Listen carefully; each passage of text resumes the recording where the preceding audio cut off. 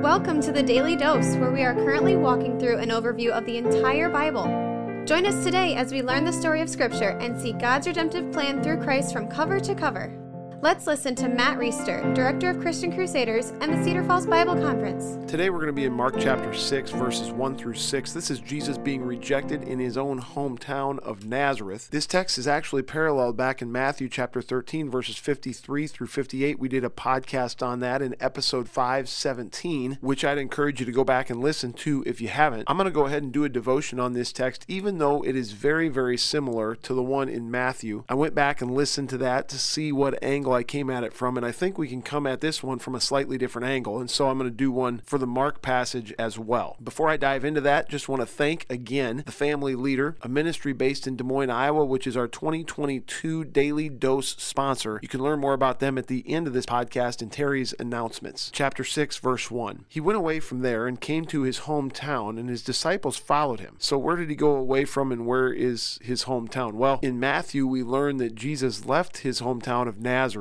and moved to Capernaum, where he lived, and that was kind of the hub of his ministry. Capernaum is on the north side of the Sea of Galilee. I didn't look it up, but by glancing at a map, it looks to be about 25 or 20 miles as the crow flies from where Nazareth is. So here he has left the area where he's been doing ministry, and he's coming back to his original hometown, not where he currently lives, Capernaum, but his original hometown of Nazareth, where his family still lives. Verse 2. And on the Sabbath he began to teach in the synagogue, and many who heard him were astonished, saying, Where did this man get these things? What is this wisdom given to him? What is the wisdom given to him? How are such mighty works done by his hands? Is not this the carpenter, the son of Mary, and the brother of James, and Joses, and Judas, and Simon? And are not his sisters here with us? And they took offense at him. So the reason that the people have taken offense with Jesus is because there's this great tension in their minds. He's got all this wisdom. He does these mighty works, yet we know the family that he came from. And in this text, they list names. The Judas that's mentioned is not Judas Iscariot, but Judas, one of his half-brothers. Also is mentioned his half-brother James, who ends up writing the book of James. And at this point, his family's not really on board with what he's doing. We just learned in Matthew 3, verse 21, the text where he appoints the 12 apostles, that his family thought that he was out of his mind. So they went to find him and get him because they thought he'd lost it. So his family doesn't yet know who he is or what he's about, don't fully trust him. And what's interesting about this is it gives us some insight into how God revealed the deity of Jesus over the course of his time on earth. Of course, Jesus is fully God, the second person of the Trinity. Colossians says through him all things were created, like the universe and everything in it. So he's been around forever, but he comes to earth fully God and fully man, and his deity, his godness, evidently has been largely hidden up until the point where his ministry begins, because these people who know him well, who saw him grow up, who know his family, there's nothing terribly special about Jesus in their minds. It's not like he was running around as a 5-year-old doing miracles and wowing people. So to them, this seems like a regular guy from a regular family, yet all of a sudden he's got all this wisdom, he's teaching all this stuff, he's doing all these great works. And that tension causes them to take offense at him. Verse 4, And Jesus said to them, A prophet is not without honor except in his hometown and among his relatives and in his own household. One thing that's interesting about that statement is that's not just true of Jesus in this circumstance, but this has been true of some of the prophets of old. They're not regarded as anything special by the people closest to them either. They're rejected by their own people also. By the way, friend, if you're serious about your faith in Jesus Christ, if you're serious about helping others get serious about it, about Scripture, etc., there might be a little bit of rejection that you get from the people who are closest to you. Jesus told us back in Matthew 5, when you're persecuted, don't worry about it. That's what people did to the prophets of old. That's what people will do to me. It's just kind of part of the deal for those of us who walk with Christ. Verse 5, And he could do no mighty works there except that he laid his hands on a few sick people and healed them.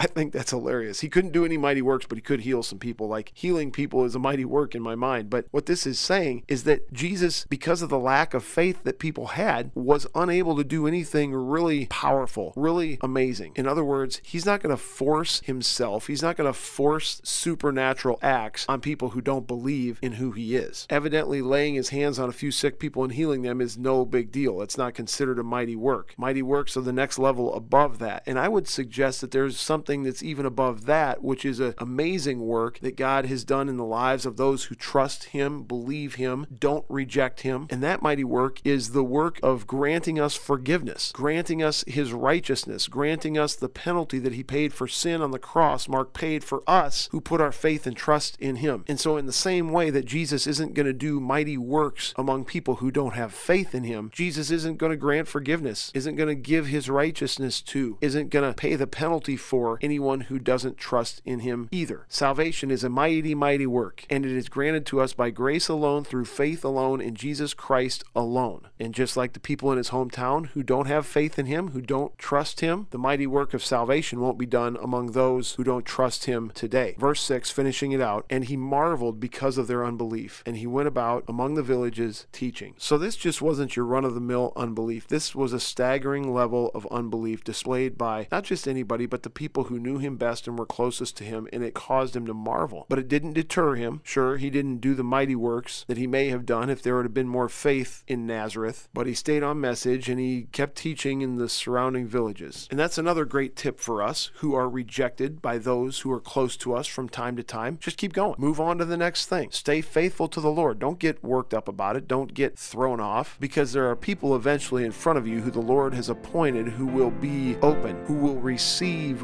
with faith the message that we have. Keep on keeping on. Have a good day. The Daily Dose is a podcast of Christian Crusaders Radio and Internet Ministry. Please subscribe to this podcast, leave a 5-star rating, share with a friend, and prayerfully consider financially supporting our ministry at ChristianCrusaders.org, where you can also find our weekly 30-minute radio broadcast, which is aired on stations around the world since 1936, and where you can listen to our Conversations podcast featuring inspiring interviews with interesting Christians. Special thanks to our 2022 Daily Dose sponsor, The Family Leader. God designed 3 social institutions to shape our lives: the family, the church, and government. At The Family Leader, they're bringing all 3 together to honor God and bless our neighbors. Learn how and join them at thefamilyleader.com. That's thefamilyleader.com. We also want to highlight 2 ministry partners. First is the Cedar Falls Bible Conference, whose conference videos and schedule events are available at cedarfallsbibleconference.com. And please consider joining us for their 101st annual conference from Saturday, July 30th through Saturday, August 6th in 2022. Second, if you or someone you know could benefit from an anonymous online Christian mentor, please visit issuesiface.com, which is provided by Power to Change Digital Strategies. Thank you for listening, and may God richly bless you.